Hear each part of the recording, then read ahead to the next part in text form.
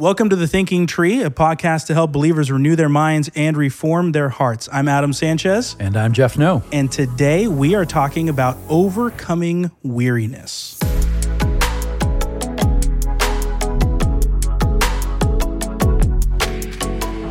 All right. Well, Jeff, we're not alone tonight. We have friends. We have wonderful friends. We have our better halves here, right? So we have my lovely wife, Jess. Hello. And we have Jeff's lovely wife, Tanya. Hi. And we are going to take on this topic tonight. So the question, do you want to say anything, Jeff? Nope. Okay, you look like you're ready to go. Nope, you're good. Okay, we're going to take on this question tonight. How do Christians overcome the weariness of life? And so this is a topic that has been pretty big, I think, in the church for the last several hundred years as we look at the difficulties of life. And in our culture, it's been even more predominant with labels.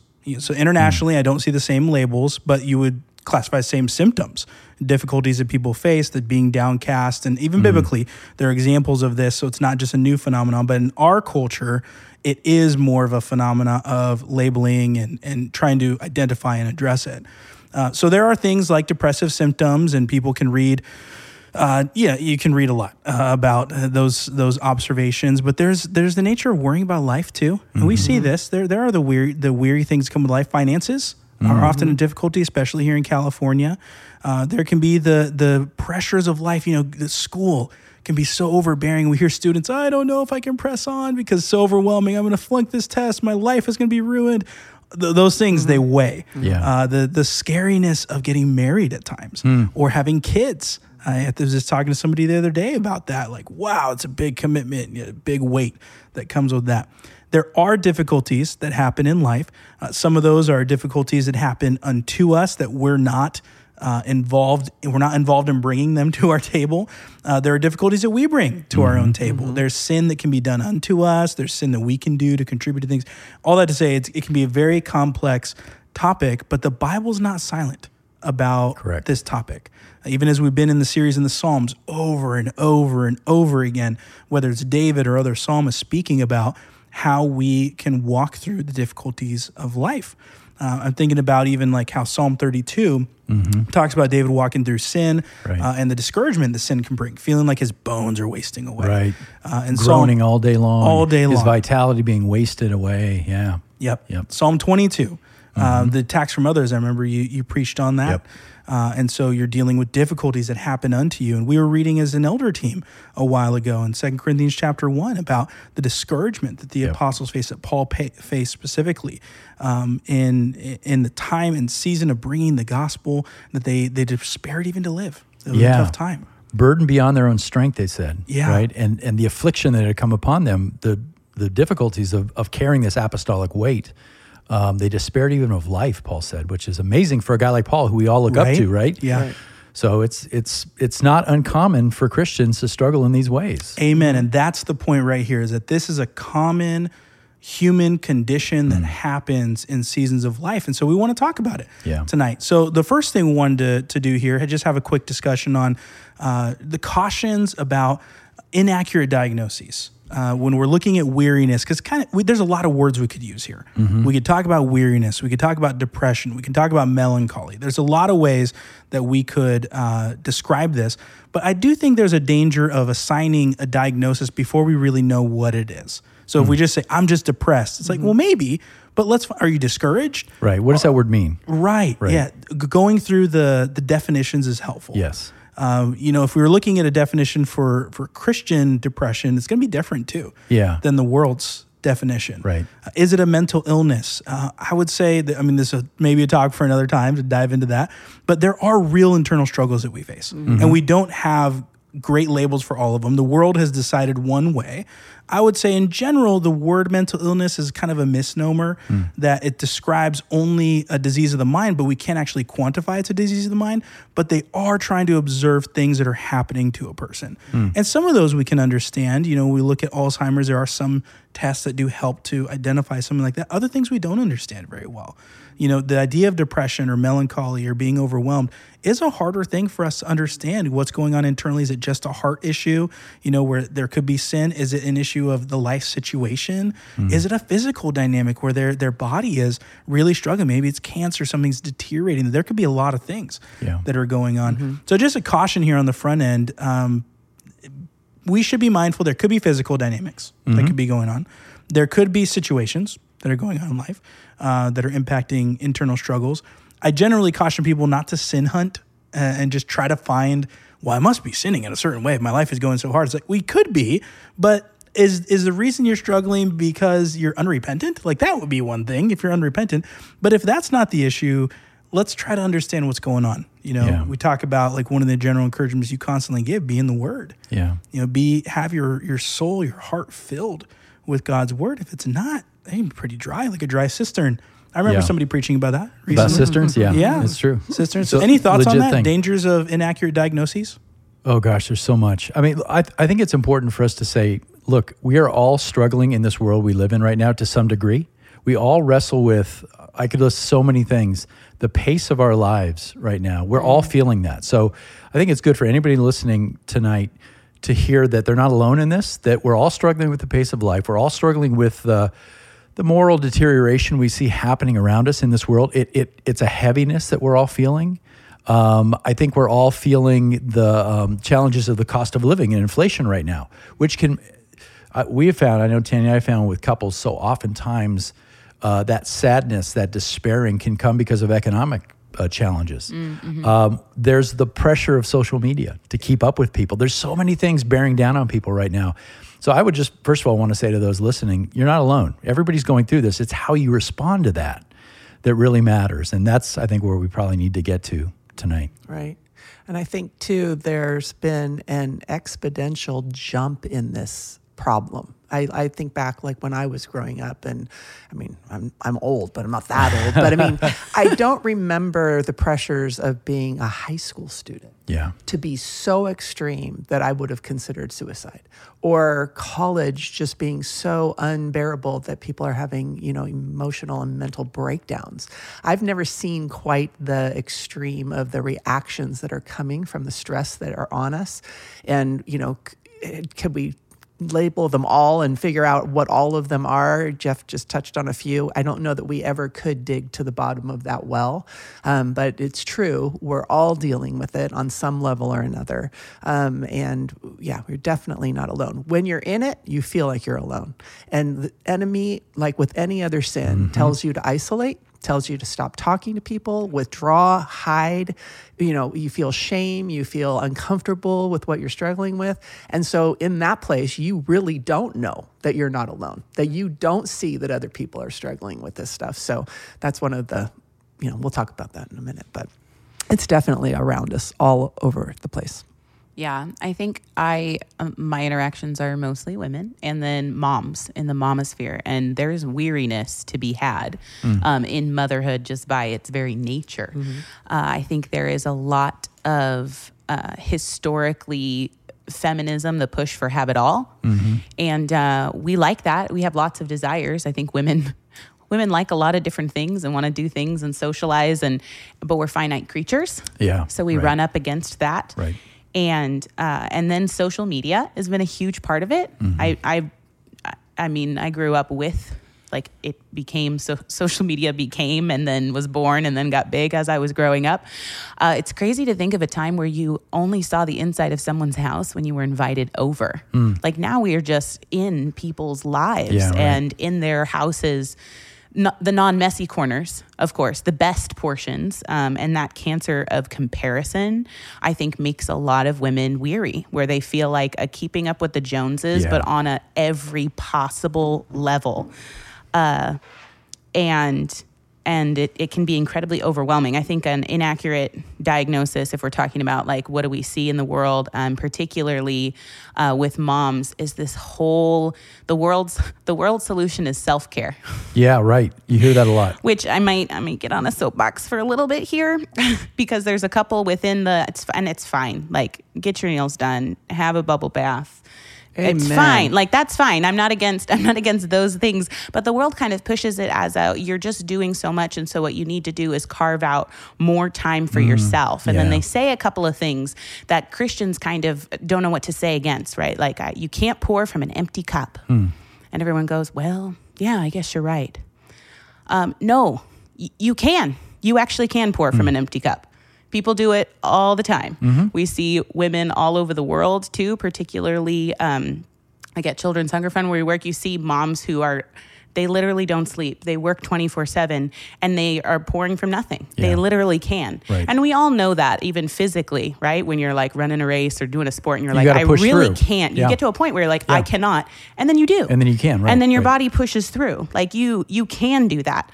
And you can if it's the Spirit too, right? If it's the Spirit that's empowering you, if what you're doing is what you're called to do, if it's the little people that you've been given to minister to, like the Spirit supplies us with that strength, you absolutely can. Amen. Oh gosh. And then the other one that gets me is that the airplane analogy. You know that one, Tanya? Put your own mask on, right? Oh, yeah, Before you yeah. put Oh, on yeah. somebody You can't else's help- yeah, mask yeah. because you can't help them. Come on. No. Where's the flag? Where's the flag? Penalty flag. I have 2 children. If we are flying on an airplane and the pressure drops, I'm not putting my mask on first. Why? Because I can hold my breath. Right. Because I cannot panic when what's going on. I'm going to tell my 10-year-old to hold her breath and I'm going to put it on my 5-year-old first. And then I'm going to put it on her and then I'm going to put it on me. Like there's no. Are you allowed to say this? Can No, she say this? there is no way. I just want to TSA call is a gonna be bluff. calling I it. just Right, want the to call TSA. the logic just doesn't even make sense. Right, No, right. no. Of course, I'm going to sacrifice myself to care for the little ones that I love. Of course, we are. But the world's going to tell you, you just need Yeah. you time. Right. You just need to love you. You just need to take care of you. And there's a stewardship that needs to happen. But that's not the solution. Is not getting away from your life. Yeah. As a cure for the weariness. All I heard is that I don't have to take baths. That's what I heard. You don't have to take Yeah. baths? Yeah.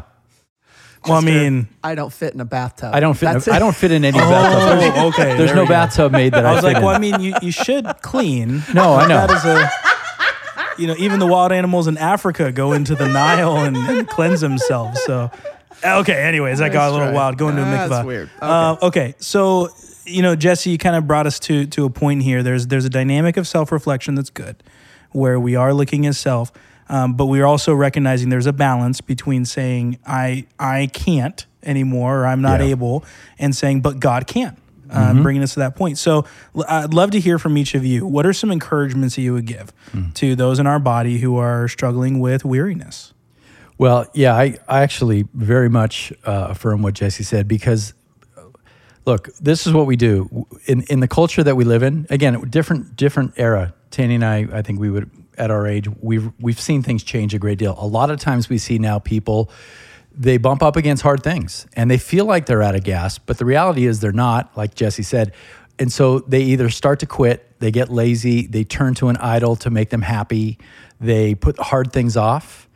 They do all kinds of things other than just go to the Lord and dig in with the Spirit and press on and press through, because we're not a tough bunch anymore, if that makes any sense. We tend to give up, and all of the power that you need is available to you as a believer. And trust me, I'm not gonna make this about me, but every single week as I'm pushing through to finish my sermon, I feel like I can't do this. I'm running out of gas. I'm tired. It's not as good as I wish it would be. But the Lord helps me to press on, and then He carries me through on Sunday morning. And so it is, the resource is there for sure. Right. I mean, and the biblical principle that when we're at the end of ourselves is where God can do, where God can work. So really when we're at the end of that rope, we need to say, praise God, I finally got here. Right. I'm weary, I'm tired, but now I have to rely on the Lord. I have to lean into Him. Before, I was spinning, whatever it's called, juggling the plates myself. Now it's like I have to step back and let the Lord. So it's the sweet spot when you get to that place, but boy, it doesn't feel sweet. It feels feels overwhelming. It feels intimidating, and it's really a loss of control. I think a lot of it comes down to that. I think that a lot of the anxiety and pressure and weariness comes from I've been controlling and I'm tired and my shoulders aren't built for more control, and so I'm at the end of myself. But that's where God can step in and really work the miracle that you really need him to work at that point. So it is the good place to be. I think that for me, a little piddly example, we're going through a lot of home repair stuff going on at our house right now. So Jeff and I have not really done this at this level before. I know there's people out there that have built homes and done major remodels, but we've never lived through this. And so it's uptight for us. We're just, uptight is probably the right word, but needlessly so. At the same time, every day I am texting with a man who runs Connect 2 Ministries, which he has about 150 orphans in Haiti that he houses and helps minister to that have all been saved out of sex slavery. And in Haiti, it's just disaster over there, and it's very much gang run, and the government stepped back. And so these kids are in mortal danger every single day. So every single morning when I get up, there's a text from Greg that says, I'm praying for you. How are you guys doing? And I want to sit there and go, my backyard's bothering me. And then I just think, what the perspective shift to say, what about your kids? The ones that are truly in danger, the ones that truly should feel stressed.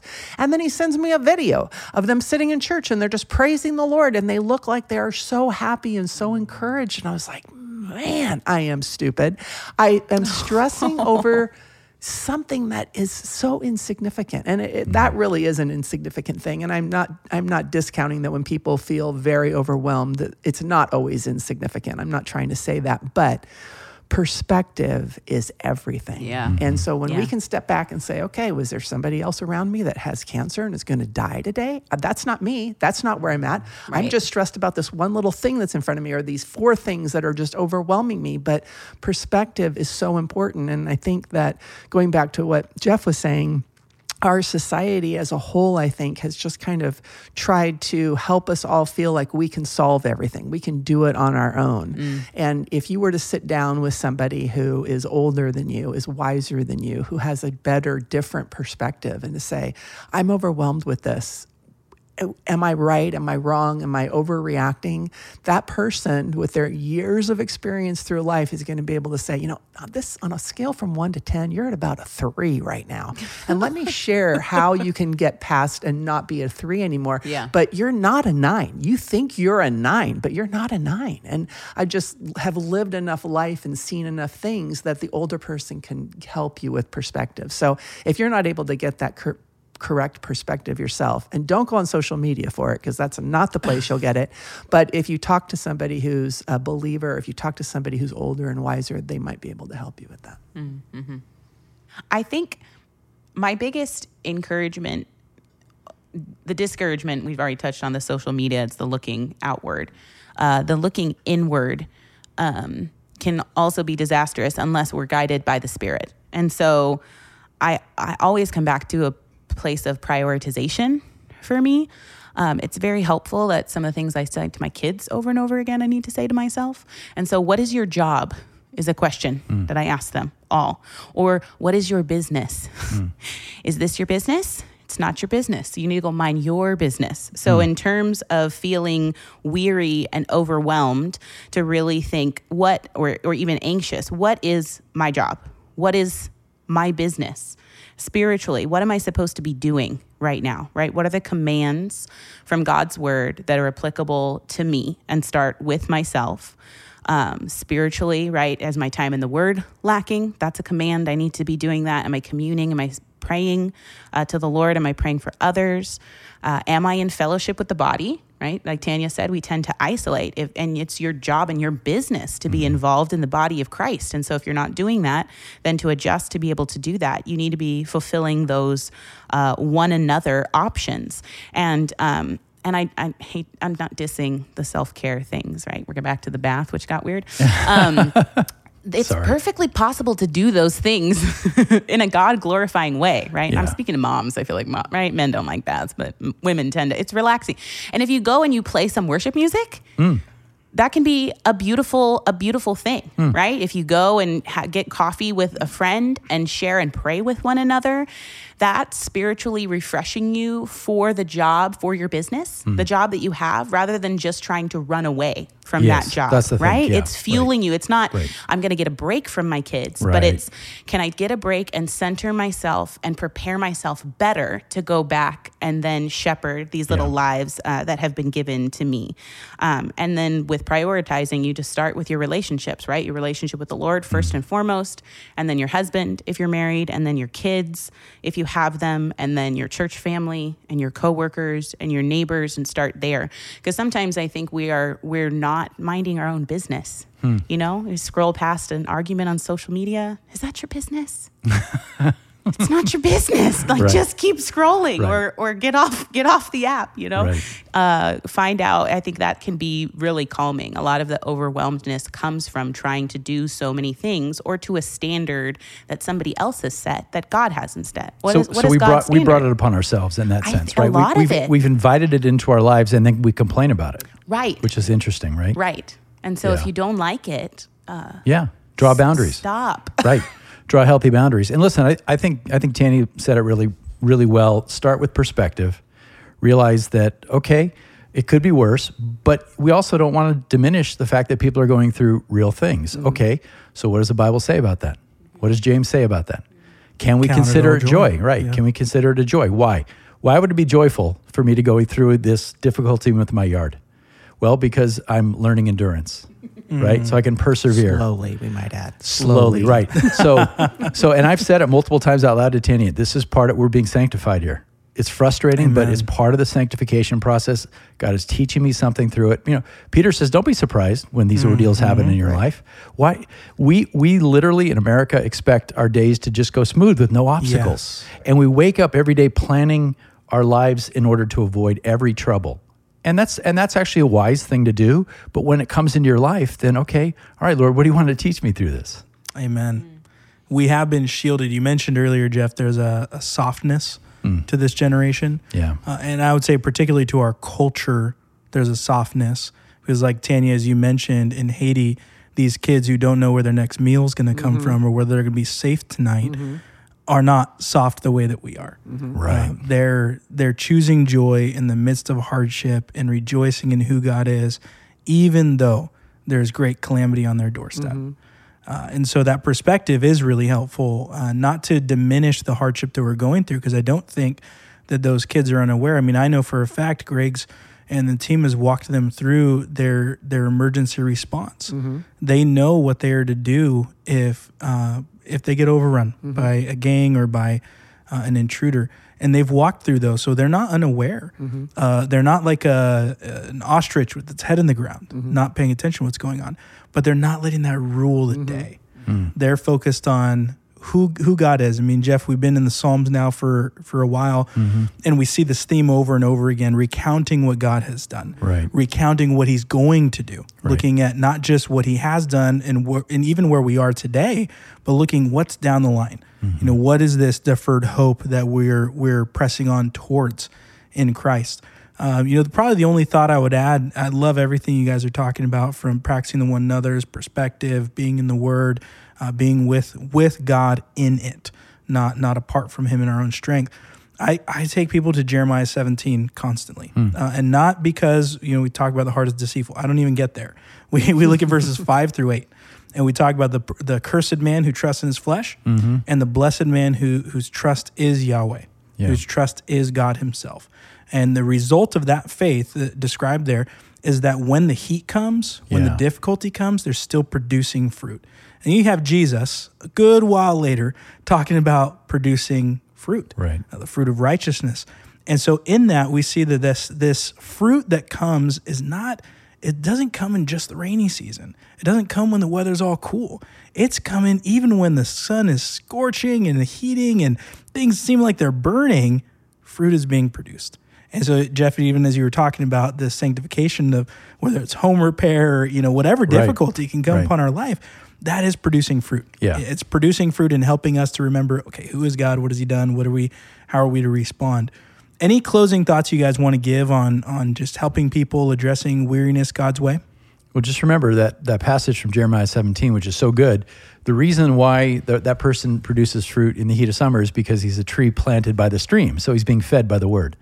And so it's a parallel with Psalm 1, right? This idea of being deeply rooted by the stream of living water. And that's what gives us the strength to move forward in the midst of difficulty. When we feel empty, we go, no, I can't be empty right now because I have responsibilities and a calling, and the Spirit will strengthen me to do this. Yeah. And I would say just don't fall for the lie that you need to isolate. Had a call the other day from somebody, and this person was really struggling and talked for about an hour. And at the end of the hour, I was like, do you feel better? She's like, I do. I actually feel better just talking.